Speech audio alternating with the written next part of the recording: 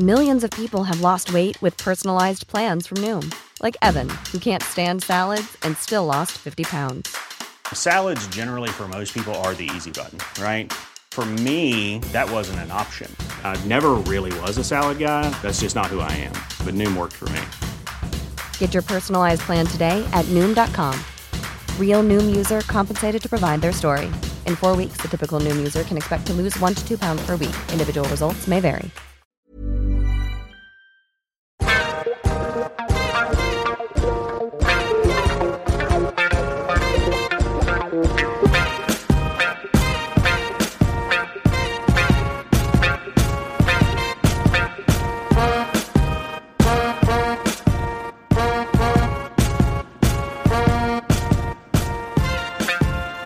Hey, Mim. Hey, Scarlett. Welcome back, guys. You're listening to Style Over Substance. We're just two friends talking about our experiences working inside the fashion industry and also our observations from outside the fashion industry.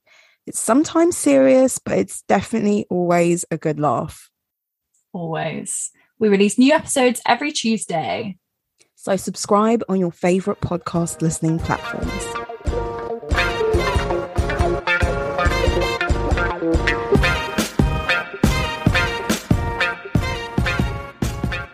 What's up? Oh, finally. Had some technical difficulties to get here. Yeah, well, not engineers. You know what? I'm surprised we haven't had it more. I mean, I'm not going to say we've got like the best audio quality out there. Not at all. I'm surprised we haven't had more technical difficulties. Well, I think we have if we consider this is 2 years running now. I think we've had our fair share of technical difficulties. Yeah, that's true. It's true. Yeah, so today I was really close to getting my nails done. Same. I even took my nails off and was like, I'm going to book that nail appointment at 4:00. And then it wasn't there. And so now I have no nails to go to work tomorrow. God forbid. I know. God forbid. I look like a little street rat. No, actually, street rats have really long nails. Yeah, after seeing you yesterday as well, I was like, I think I need to get my lashes done. The problem is they're not good for your own lashes.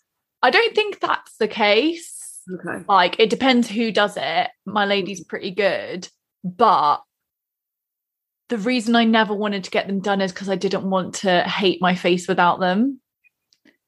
And so yesterday I wasn't wearing makeup when I saw you. I probably had some residual eyebrow stuff and then just kind of had the lashes.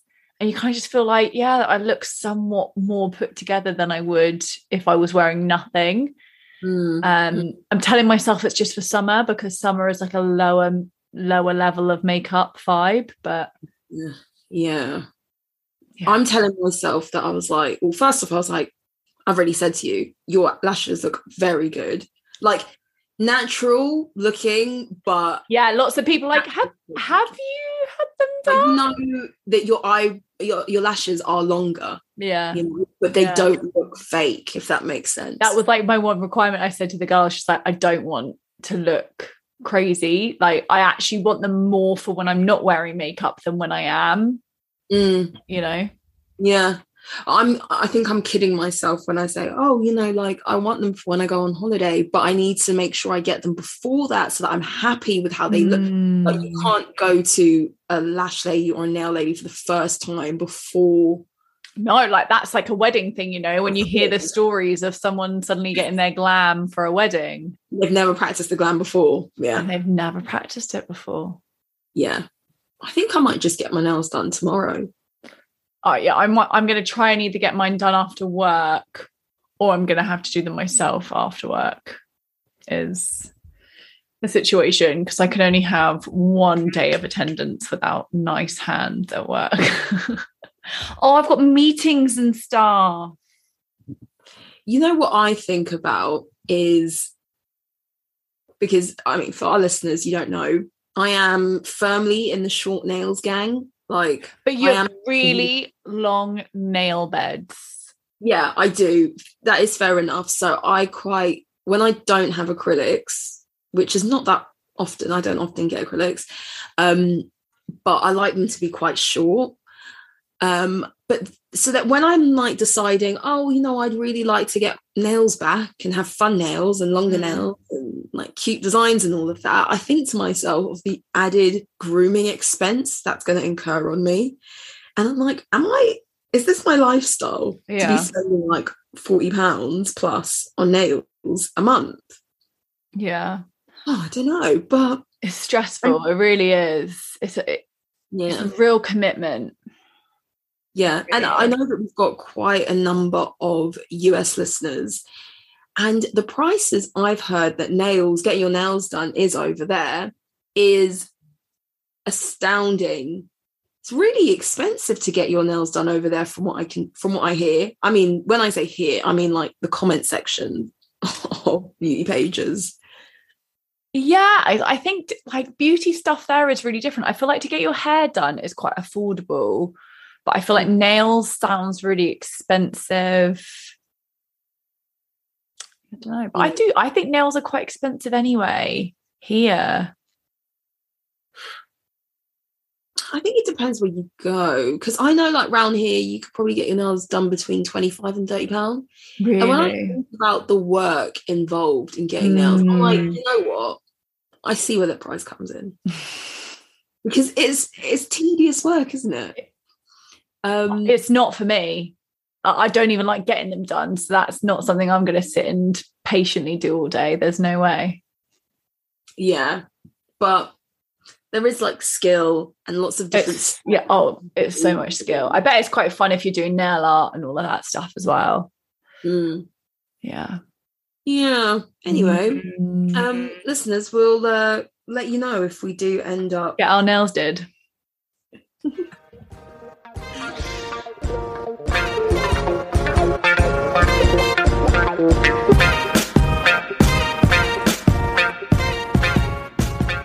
What's your fashion story?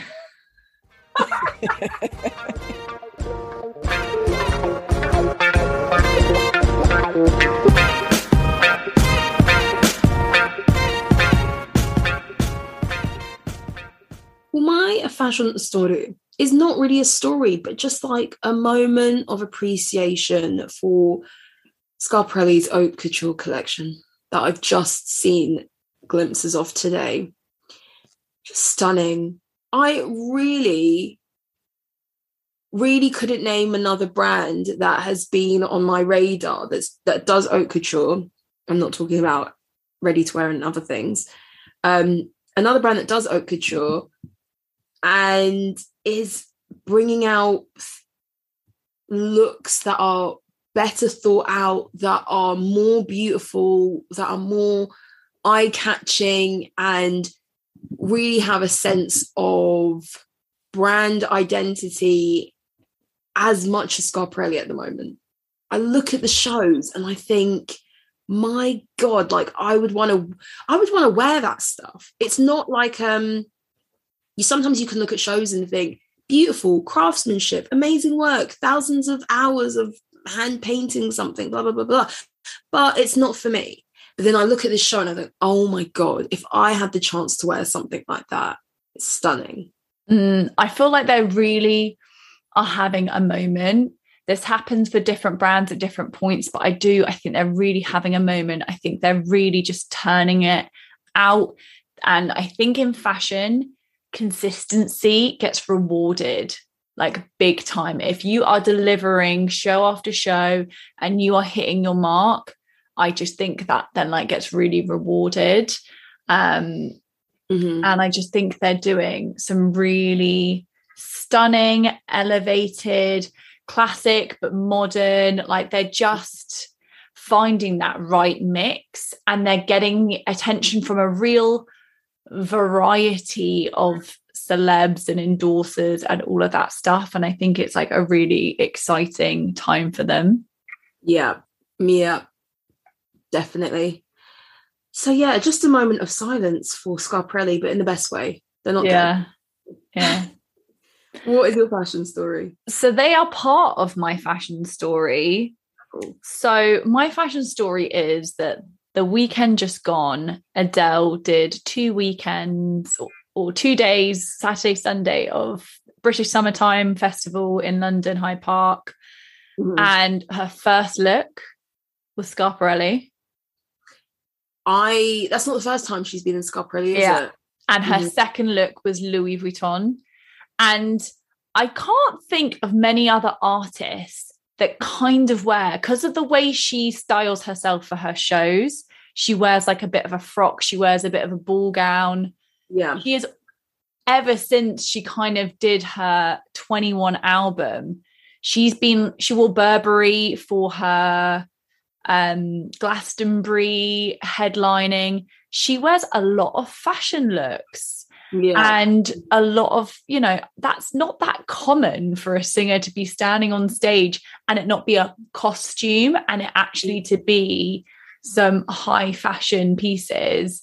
And to be honest, they were both black, like floor length gowns, like similar aesthetic.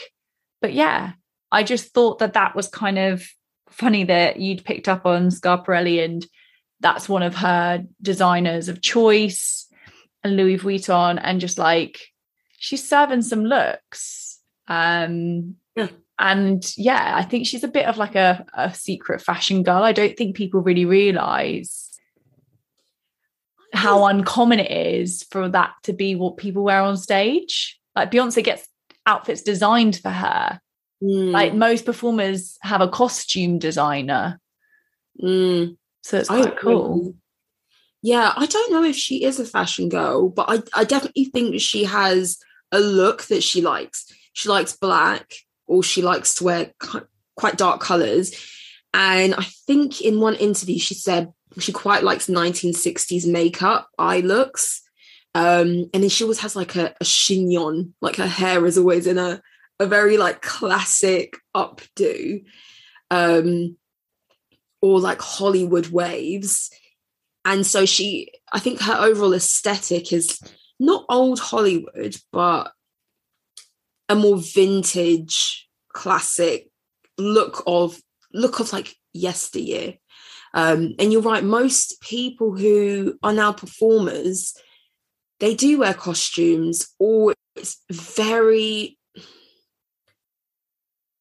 like over accessorized. So they've got like boots and like a leotard and really short shorts and a crop top and then extra long nails with all this decoration. And they've got these really flamboyant sunglasses and hairstyles and lots going on. And it's not to say they aren't great looks. Like, for example, Doja Cat, she has like a different look. It's very like Gen Z.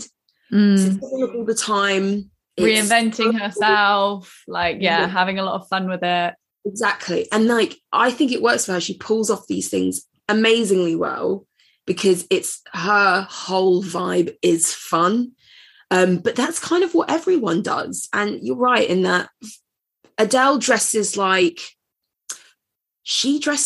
those R&B divas, like a Diana Ross, where she comes out with like big shouldered sequin number, or I don't know, like all those other like big voice divas that come on stage. Yeah. They're not giving you dance routines. They're not giving you choreography. They're giving you a ball gown and a microphone in one spot. And that is what enables Adele to have these big Oscar gowns on stage. That's so true. That's so true. And yeah, people have paved the path for her to be able to, wear that.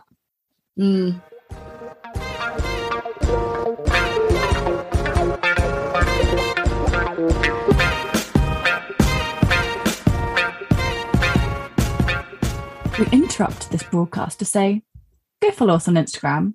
Our handle is @StyleOverSubstancePod. There you'll find our weekly fashion topics, all the stuff that we discuss in each episode, and our polls. Or reach out to us at styleoversubstancepodcast@gmail.com for new suggestions of topic discussions, or even to share your own fashion stories. We also have a YouTube channel, Style Over Substance Podcast, if you'd rather listen to our episodes over there. Back to the episode.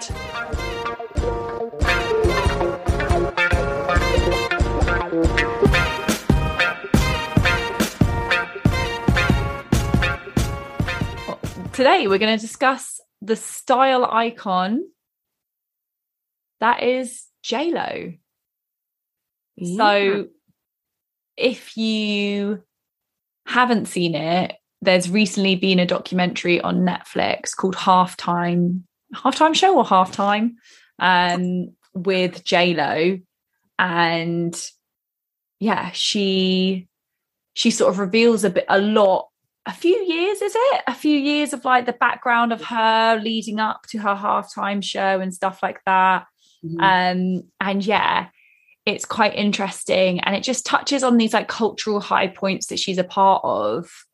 And yeah, if you guys enjoy this episode, it definitely could be the first of many style icon episodes where we explore the top fashion moments and big influence moments of superstars. Mm-hmm. Yeah. I think I just clocked that it's called Halftime not only because she was doing a halftime show, but she turns 50. It's also like half. Oh, I like that. Yeah, I hadn't considered that. Yeah. Neither did I. Because I thought, why would you want to call your documentary that? Yeah, I like that. But yeah, J.Lo, she's been around for a while, hasn't she? Like her or loathe her, she is a massive pop star, recognizable the world over, and undeniably gorgeous as well. And let's touch on that. First point, J.Lo, and it's not even a 50-year-old thing. It's just a person thing. Watching this documentary, and I know that it's produced by her and her team, and so it's going to be curated and edited in a way that's going to make her look phenomenal, not just aesthetically and visually, but great as a person in general. But watching this, I really did think to myself, wow, I never see J.Lo looking rough. Even when she's busting her ass doing dance routines, she looks phenomenal. Her body looks amazing. And it really made me appreciate the level of work that is involved to keep up appearances. Yes. It looks stressful, if I'm honest. Because I think there was a day where did a workout before then doing rehearsals. And in my head, I would have just thought rehearsals is workout enough. But even in some of the interviews, she looks pared down, and her hair isn't perfect, but she still just looks amazing. And she never looks rough. Like even when she's sweating, she just looks great. And so so much respect for her workout routine, whatever she does to stay in shape. I think she works really hard on that. I don't think that comes easy. And then, she obviously probably has had a bit of work done to maintain looking youthful. Mm-hmm. But we also know, R.I.P. Linda Evangelista. That is not going to save you from... That's that's not always the answer. You have to find the right work, the right beautician, the right doctor, whatever, the right surgeon. And J.Lo has found whatever works for her, whatever that might be. I mean, her mum still looks great. Her mum was in the documentary. Her mum's a beautiful lady. It clearly is a genetic thing as well. But she is beautiful, and that obviously really helps. The fact that then she can serve a look and deliver it to the high nines. Yeah.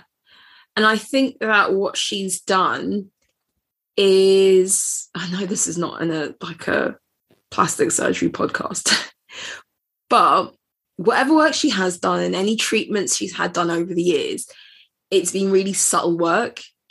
Yeah. I mean, I will say that her chin looks very tight, like her under, what is it? The chin area. Oh. Tight. Mm. You know, more power to her, because it does look great.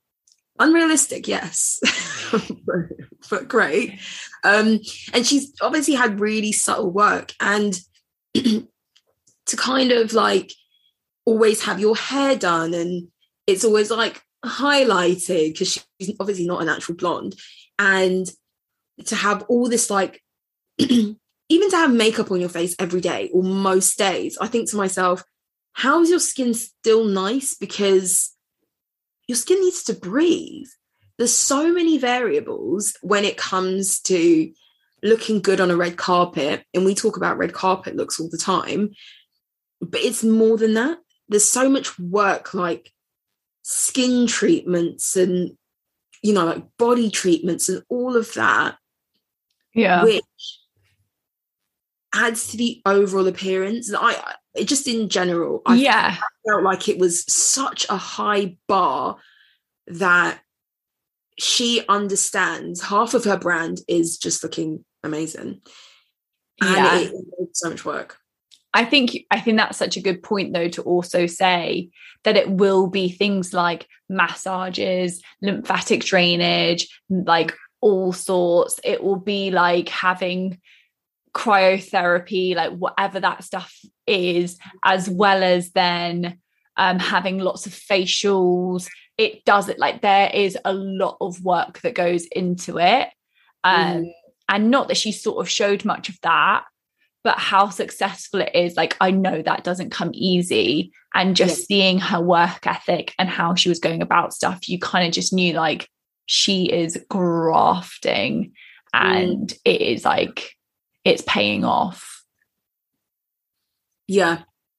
I think also something I don't think we've really talked about before is I think that when us included and the rest of the world, we criticize red carpet looks and the outfits that celebrities choose, do you think that people who are interested in fashion put unattainable expectations on those in Hollywood to always have a perfect look and always be looking incredible, even on their down days, their off days, off duty moments? Do we think that it's no longer about, I don't know, we just have such a high bar that we expect these people to achieve when it comes to their looks and their fashion choices? Yeah, I think we put a lot of emphasis on it. We see her getting ready for certain red carpet events, and it's a lot of work. It is not just finding the dress, it's then finding the shoes, it's finding then like your general makeup aesthetic, the hair, the diamonds you're going to pair with it. Like, there aren't just, I think we often just think it's the dress or it's the outfit. There are partnerships that you have then with the shoe designer, with your jeweler, with like your makeup team and your hair team, like are a real part of your like daily life. And they are trying to like be creatives as well as the fashion moment. So they're trying to make sure that the hair and the makeup matches the fashion moment or can help elevate it. And it's like, I think it's a lot of work. I really, really do. And there was like one day when she was like preparing and like, we've got 2 hours to get ready. I just thought, I know that they are like, there's someone doing her nails, there's someone doing her makeup, there's someone doing her hair, there's someone like probably putting body makeup on. But that's not long. It's really not that long. Yeah. To get like ready and then probably have your photos and all of that stuff and get yourself in a dress or get sewn in a dress, like all of that stuff. Yeah. I felt like it didn't feel long. Back to her glam squad, we saw glimpses of her glam squad. Her makeup artist is like world renowned for being her makeup artist and creating that quote unquote J-Lo glow. What is his name? Matt Barnes, I think it is. Yeah. Yeah. And he is, I'm not saying that he didn't have a life before J-Lo or a career before her, but I know him as her makeup artist, and that's how he's forged this incredible career from having such a long-standing partnership with J-Lo.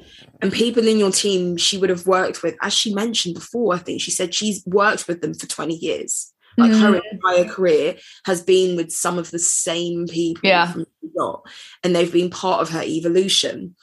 I think you touched on it really briefly, like having a celebrity stylist is not something we've actually had an episode about, but I think people underestimate what their role is.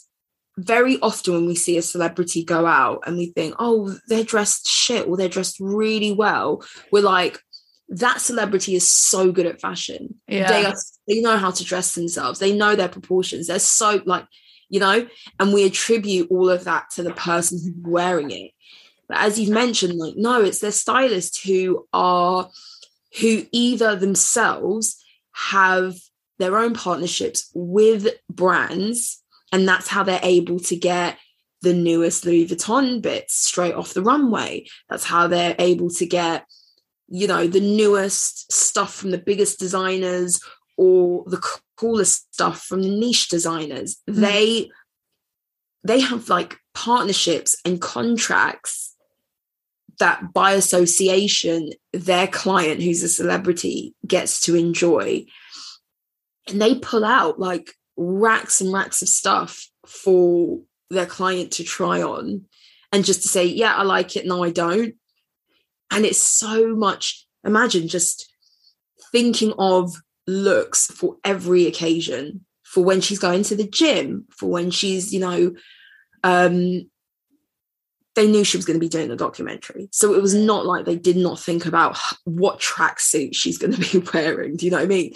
She was in Versace bathrobes, and yeah, her and Donatella are probably like tight, but none of that is by accident, you know? Yeah. Because also like for myself, I like to look nice, but there's also a time and a place. Like I love getting ready, I love getting dressed, but also if I want to quickly do something, I'll just throw on whatever, and that's not going to look great. So that low maintenance, like you said, just like throw on a trackie to head out, none of that is coincidental. None of that is the way that we would do something about, I need to quickly like take my kids to school, or I need to quickly do that. None of it is by accident. It is thought through because she knows she's going to be photographed. And we all know that J-Lo can call paparazzi on herself as well. Yeah. So like she's aware she's going to be seen in certain things, and she's aware of that. I mean, you touched on Donatella. So arguably J-Lo's most notorious still fashion moment is that Versace dress at the MTV Awards, right? Was it MTV Awards? Yeah, I think it was. So like for anyone who lives on Mars, it is the green sort of like tropical print, plunging neckline, and just a very sexy, very daring outfit. And then the back is low as well, isn't it? Yeah. The back is low. It's almost like the fabric is touching like the top of like her crack. And basically this fashion moment of her wearing that dress, which also we were led to believe, like, obviously there's multiple choices often for an event. So it was probably kind of like, actually, let's go for the Versace. It might not have been some big planned moment of like, we're making a big statement at the MTV Awards. I imagine she was kind of like, yeah, I'm feeling it today. I'm going to go for it. Yeah. And they choose this moment. And it becomes like the most searched thing on Google, that they create Google image search because of how many people are trying to look for photos that they find. They create a hub on Google just for photos. That is nuts. I mean, like, I know that probably needed to happen anyway, but this cultural fashion moment launches Google Images. Yeah, it's wild. And the fact that she could have easily not have worn that dress, because to remember, like, J-Lo was big at that time that she had that red carpet moment with this jungle dress or whatever it's called. She was big. She was in a number of films. She was making music. Like, by no means was she not a celebrity or a big deal in her own right at that time. But she didn't have the longevity in her career to say that, like, you know, like, wearing this dress was necessarily planned, and the whole big moment was orchestrated just for J-Lo. No, it wasn't.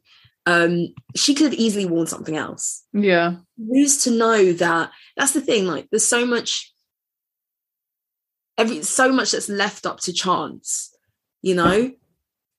So many things have to happen for that fashion moment to happen.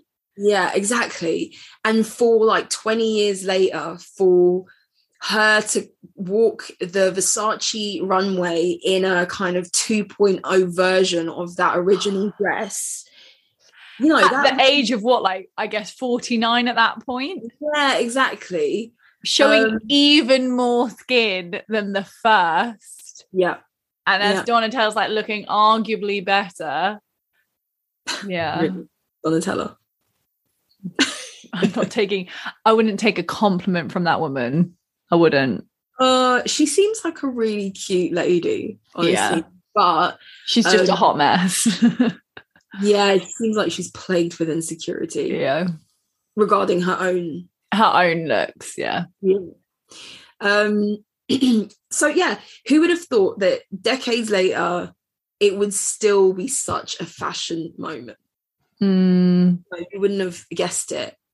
I mean, fashion has always been a big thing for J-Lo, because we know that her looks, of course, has contributed, I would say, about 50% to her career. Don't get me wrong, I love her music and I like her films. I do, I love them. But because she was so gorgeous and sexy, that was part of her branding. Her red carpet moments made her, I think that's what you're saying, like her red carpet moments almost made her more than her music or her films. Yeah. And definitely, I think, I mean, there's some pretty crass moments in that she relives in the documentary about how she was like just really overly sexualized. But I think that the way she looked and her sex appeal is definitely what attracted a lot of men who maybe didn't really listen to her music. They still saw her come down the red carpet and took an interest in J-Lo because she was hot.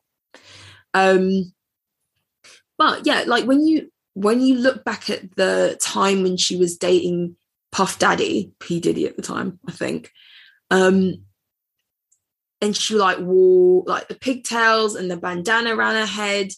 She's the sort of actress or celebrity who likes to kind of dress in tandem with her partner. Yeah. It was totally around the time as well of celebs like echoing their partner or turning up in like coordination or whatever. So I think like when we think of Britney and Justin's matching look, like J-Lo and P. Diddy were doing that as well. Yeah. But it was a matching like rhinestone thing. And I think when she's been dating like Ben Affleck, she's had a different look as well. She's doing a Kourtney Kardashian. And actually, I wonder, like, I mean, I don't know if I do that or not. don't really have many things to compare it to, but I wonder if we do sort of dress differently, or we dress to be the version that we want to be for a person. Like, I personally don't dress to impress other people. I dress for myself, but I do think in the subconscious, you're like, oh, I think he'd like me in this. Or like, I bet that she's sort of dressing to be the person that she thinks, like, you know, we live in our fantasy. Like, I think especially when it comes to fashion and looks, there's a fantasy moment that we have of like, I want to be like this, dressed like this if like I'm with him. I want to be this person in this stage of my life. And so I wonder if she has yeah. And I think also when you are with someone, I know I've done this. This is how me and Mr. Big have matching Converses. Yes, you do. To be honest, and we have like matching tracksuits but in different colors. Very cringe, but whatever. You buy something for yourself and you're like, I'm gonna get them one. I think he'll like that. Yeah, and so it could easily happen in that way. Maybe we're giving her the benefit of the doubt. I do think that JLo is orchestrated in what she does. And it wouldn't surprise me in the slightest if she's the sort of woman to be like, no, we got to be looking like a couple, you know? And she was I'm going to wear this. Calling the paps on them when they were first getting together. And like, because we all know Ben Affleck does not leave the house looking like that either. So she was definitely in charge of him looking a certain type of way. Yeah, I think she would have been like, I'm wearing this. I need to see what you're wearing before we leave the house. Yeah. Like, you know? Can we arrange for someone to iron that shirt, you know? And even when she was married to, Mark Anthony, there you go. She went through a phase of being really part of the Latin music. Yes. So, and you know, arguably, he is a bigger star in Latin music than she is. Yeah. Well, big time. Yeah. So in that sense, I wouldn't be surprised if she was trying to align herself with him visually because he was the big star, you know? And you're like, you're coming into his world.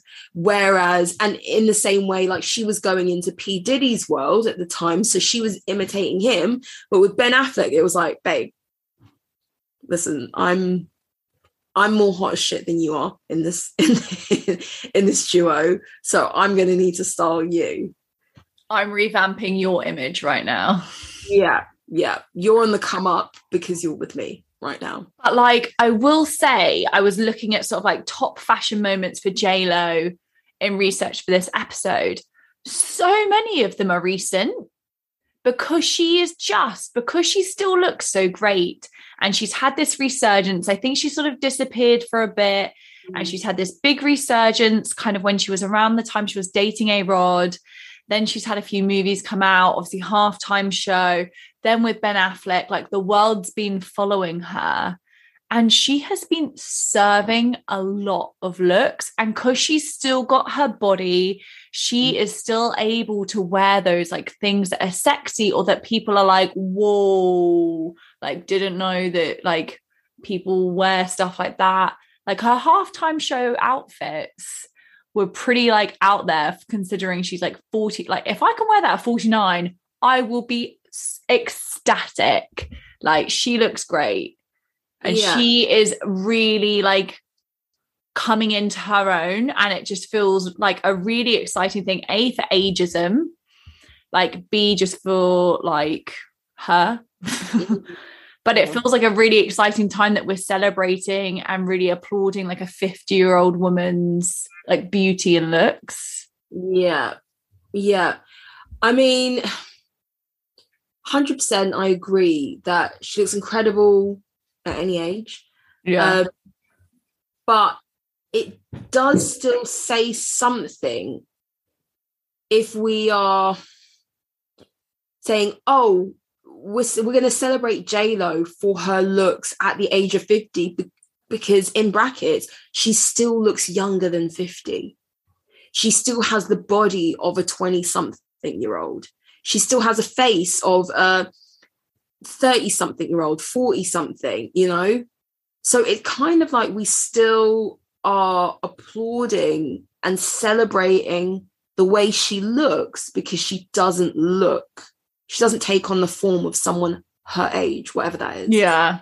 She had a lot more wrinkles, saggier skin, mum bod, you know, like middle-aged mum bod, that typical kind of aesthetic, you know, wears a twin set. And I love a twin set, but, you know, more of that homely feel. We wouldn't be like, you know, putting her in, she wouldn't be exalted so much and be enjoying this amazing new chapter of her life at the age she is now. That's true. Yeah, I think that's a really good point. That I think it's really important to address that outward beauty, unfortunately, plays a really large role in how we perceive people just generally. And so, like you said, if she's got flabby skin or if she was looking a bit aggy, it'd be a different story. But because she still is looking very beautiful and she's, you know, taking care of herself, she is still able to be, you know, making the same kind of headlines and like grabbing the media's attention, which, like you said, has played into her success. I think she's done like nearly 40 films. But like, let's be honest, have they all been that good? No. Like, I like a lot of her films. Made in Manhattan, love it. Mm-hmm. Like, there are some really good films in there. But I think she owes a lot of her career to her fashion moments and to her tabloid moments. Yeah. Even when you think of Made in Manhattan, what is the one scene? The pink dress! Yes. When she's trying on that like white outfit. Yes. The one that gets like dry cleaned or something and you don't want to like mess it up. Oh my God, I love that film. And I remember watching it and she came out in a pink dress and I was like, oh my God, I have never seen someone in a film look this incredible. Yeah. So you're right. That has those looks and those fashion moments have been integral to her fame. We spoke about Adele briefly before in our fashion story, and that has not been the same for Adele. If anything, Adele's fame and success came about before, and now that she's kind of in her groove and she's wearing more luxurious fashion and she's obviously had a complete visual transformation, we are now more interested in her personal life.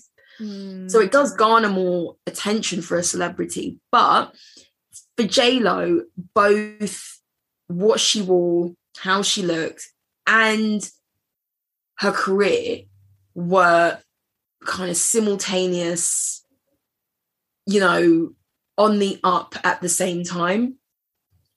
But yeah, did you notice I know that she would like to forget that she was with someone, a different partner at the time of recording this documentary. But did you see the massive wedding ring on her finger throughout her confessionals? Yeah. Humongous. Yeah. I want to ask you a question about wedding rings and celebrity. Okay. Because we all know that like De Beers back in the early 20th century came up with this notion of a wedding. The value of an engagement ring has to be like 2 to 3 months of salary, your partner's salary, which is a lot. It's a lot, but it was a ploy. Yeah. Encourage spend people a lot. Yeah, on a diamond. And we said this before on podcast. Diamonds are not rare materials, so the fact that their price is so inflated when it's not even kind of scarce material It's genius. But I think growing up, like when we were teenagers onwards, celebrity engagement rings have just become bigger and bigger and bigger. And there was a period of time where we would find out the value of the rings, like with Kim K. I think we found out this is £1 million ring. Yeah. And this is like 5 carats of diamond, solitaire diamond, all this stuff. Do you think that has fed into normal people and our expectations of what engagement rings are? Do you think like we have this like wildly distorted image of, because we definitely have a fascination with celebrity engagement rings. Do you think that's bled into our normal lives? Of course, just like all of it has. I think that people now aspire for rings that are way out of their price range and their lifestyle. And like, don't get me wrong, I am someone who would like a decent ring, but I'm also aware that like, so I'm someone that if I'm having a single diamond, I want it to be a big one. But I also am aware that if someone can't afford that, I also would absolutely love like an antique vintage ring, which is actually quite a lot cheaper than a regular ring. And so, you know, I've got options. But also my thought process, a little bit of how you justify the price of a ring is essentially you're wearing it for forever. Like your cost per wear is sublime. But I will say that it's got obnoxious. Like I've got a ring. It's like sort of, it's costume jewelry. It's like, is it called like fluoride or like the stone changes, like it's like a gradient stone. It's like maybe like, and I really like it, but it's quite big and bulky. And like, it's nothing compared to like the size of JLo's ring and the celeb rings. But like, I get it stuck on things. Like I live a life. Like it is not convenient for me to have this ring on. So like, I like to wear like rings every day, but this can't be part of my everyday ring collection because like, it just gets stuck on things like, and it's just not that convenient. And so I feel like these are the kind of rings where they're probably having to take them on and off all the time. And I think we have to remember that these are also celebrities where like they get lent jewels from like Lorraine Schwartz for red carpets, and they will be these obnoxiously large rings. And so they're probably not shy of wearing this stuff. But I think the whole ginormous engagement ring stuff, first of all, probably creates a big pressure in Hollywood to outdo others and all of that stuff. But also like, I don't know, I think that it's forgetting isn't ultimately it's someone choosing a jewelry gift for you. That is ultimately what it is. It's your partner saying, I chose this for you. I hope you like this. And as it, like, I chose it to make a commitment to you. Like, there's something so much nicer in it than I just got you like the biggest thing I could ever afford. Like, I don't know. Yeah. You're right. It's a really interesting point. It's more about, I chose this ring because I think this will suit you. I think this is something that you will like. Yeah. If I know you well enough, I think I've made a good call on this because it suits who you are as a person. I think it will look amazing on you, as opposed to, well, I just got really shamed because I walked into the jewelers. They could tell who I was because I'm famous, and they tried to sell me the most expensive thing. And I'm also concerned about what the bloggers are going to say. If it's expensive enough, is it fancy enough? And now there is a tendency, I'm not saying if it's bad or good, but there's a tendency for the person who's going to be receiving the ring to almost put their order in early. Be like, listen, if you're going to get me a ring, this is what I want. This is the size, this dimension, this is the cut, this is the color. Don't get me anything else. Yeah. And I think I would be really careful to do that. Like I would hope that someone would know me well enough if they are choosing to buy me a ring to know what I want without like, I'm not the kind of girl that like it's one ring or it's nothing, but I actually would love to see what someone who loves me wants to pick for me. I actually think there's something really lovely in that, and also maybe I wouldn't pick that, but maybe it means more because you did, or you've picked that for a certain reason or sentimental or whatever it might be, or because I once said I love this and you picked up on it or whatever it might be. You know what it is? What? It's a level of trust in the other person. Yeah, I feel really sad when men get robbed of that. Some people maybe don't want to choose that, but I think that's part of the beauty of it, no? Yeah, I think you're right. But I don't know if I'm that person. I mean, don't get me wrong. If I didn't like it, I'd be gutted, and I'd really have to tell them, like, this is not okay. Is this what you think of me? Is this what you think of me? A heart-shaped diamond? Are you kidding? It comes 6. You think I want a princess diamond? Where's the rest of it? Yeah. And like, there's someone like J-Lo who genuinely she's a dancer at heart, isn't she? Yeah. She's not doing all these lifts and spins with this. Not with that ring on. She's not a Kim Kardashian who just, her job is to get dressed. Yeah. Let's face it. She can wear that sort of thing. Taking it off, I know they have bodyguards, but then what do you put in your bodyguard's pocket and be like, while I'm here with the dancers, can you just hold this for?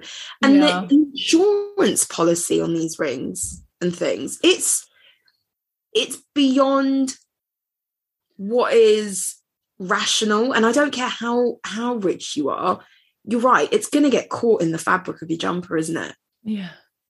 And also when you have a massive ring like that, because the weight is on the top, it doesn't fit your finger properly. Yeah, it swings to the back because the weight falls to the back, isn't it? There's a lot of logistics with these things that no one thinks about. Yeah, I mean, it's a good job we're not going to get a 5 mil diamond anytime soon. Oh. I actually don't want one though. So, you know, future Mr. Scar, if you're listening, I don't want a 5 mil diamond. No. Yeah, it's crazy, but I did think it was a bit of a flex that in her confessionals she was wearing really casual, really pared down, and then bam, it's like, oh, this old thing. And oh my god, they didn't. But also because they were trying to trying to like edit out a rod though as well. So I feel like it was a real. I would feel so disrespected if I bought that ring for her. She was wearing the ring. She was happy about that. But my face, like, just, I think it popped up if I was A-Rod. I think he popped up once. And he was like, you could tell there was a hard edit at points where he sort of entered, yeah. Or he was about to speak and then hard edit, like. And that's why they had, like, the weirdest segue of Ben Affleck for, like, 5 minutes. I don't know why they allowed Ben Affleck to speak in this documentary. He didn't bring any new information, no insightful dialogue from him. She just wanted him part of it. Yeah. Oh. And you know what? I will say, if they make it to the altar, and I say that because J-Lo notoriously has been engaged a lot, I can't wait. Like, we know we're going to, like, see a lot of looks, and it's going to be a big moment. It's going to be a big fashion moment. It'll be exciting. Do you think she'll do that thing where older couples who are getting married do that low-key wedding thing? No. Okay. No, I think it's going to be massive. Okay. Yeah. Oh, I am looking forward to it. if that's the case, if they make it down the aisle. But yeah, would you say, taking everything into consideration, that J-Lo is a fashion icon or just a really well-dressed, beautiful woman? I think she's a really well-dressed, beautiful woman who's had a few iconic moments, probably thanks to her styling team, would be my evaluation. How about you? I think J-Lo has an iconic body which has allowed her to have these iconic fashion moments. The famous plunging green dress was such a moment because it was like, wow, look at her pull off this plunging at the front, plunging at the back, high legs, split, flowy dress. It was almost like it was such a difficult dress to pull off, but she did it so comfortably as well. Yeah. What's made her have these amazing fashion moments. Mm-hmm. And I really hope that doesn't sound like I've reduced her to just a body, because she's a talent, she's a beautiful woman or whatnot. But from a fashion perspective, I think what makes her iconic is she has, from what I can tell, a natural body. And a different body type to what was conventional beauty then. Yeah. She wasn't a straight up and down. She had boobs, she had curves. It was quite different to what we saw on the red carpet. And she played to that. And like, good for her, because like, we need to see different body types and we don't just want to see these really skinny Scalextrics. But her body in the clothes is quite important. Like, it's a bit like Kim, right? Her body is half of the brand, or like more than half, you know? Yeah, exactly. So yeah, J-Lo, she's not she's had lots of different looks in her career. So it's not like she dresses in a particular way. By and large, she's quite a sophisticated, well-dressed woman. So I don't know if there's a particular look that I could say that's the J-Lo aesthetic. But I think if it's a dress that needs a chef's kiss body, that is what's sign her up. Nick. Yeah. Queen J-Lo. So what is our poll for this episode? I feel like the question you asked, I don't know if it's like a bit of a harsh one, but like, is J-Lo a fashion icon, or is she someone who's had iconic fashion moments? Yeah,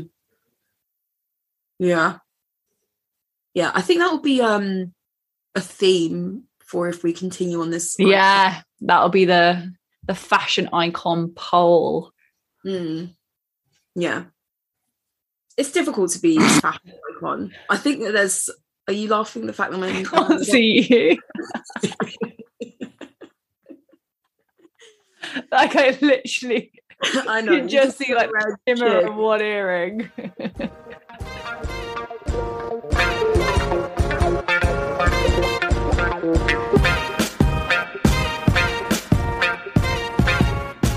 Well, thanks again for tuning in to another episode of Style Over Substance, guys.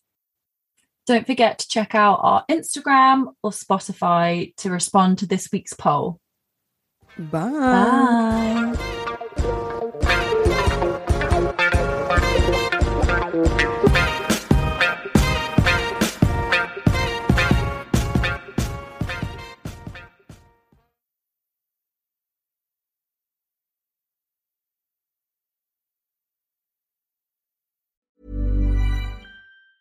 Planning for your next trip? Elevate your travel style with Quince. Quince has all the jet-setting essentials you'll want for your next getaway, like European linen, premium luggage options, buttery soft Italian leather bags, and so much more. And is all priced at 50 to 80% less than similar brands. Plus, Quince only works with factories that use safe and ethical manufacturing practices. Pack your bags with high-quality essentials you'll be wearing for vacations to come with Quince. Go to quince.com/pack for free shipping and 365-day returns.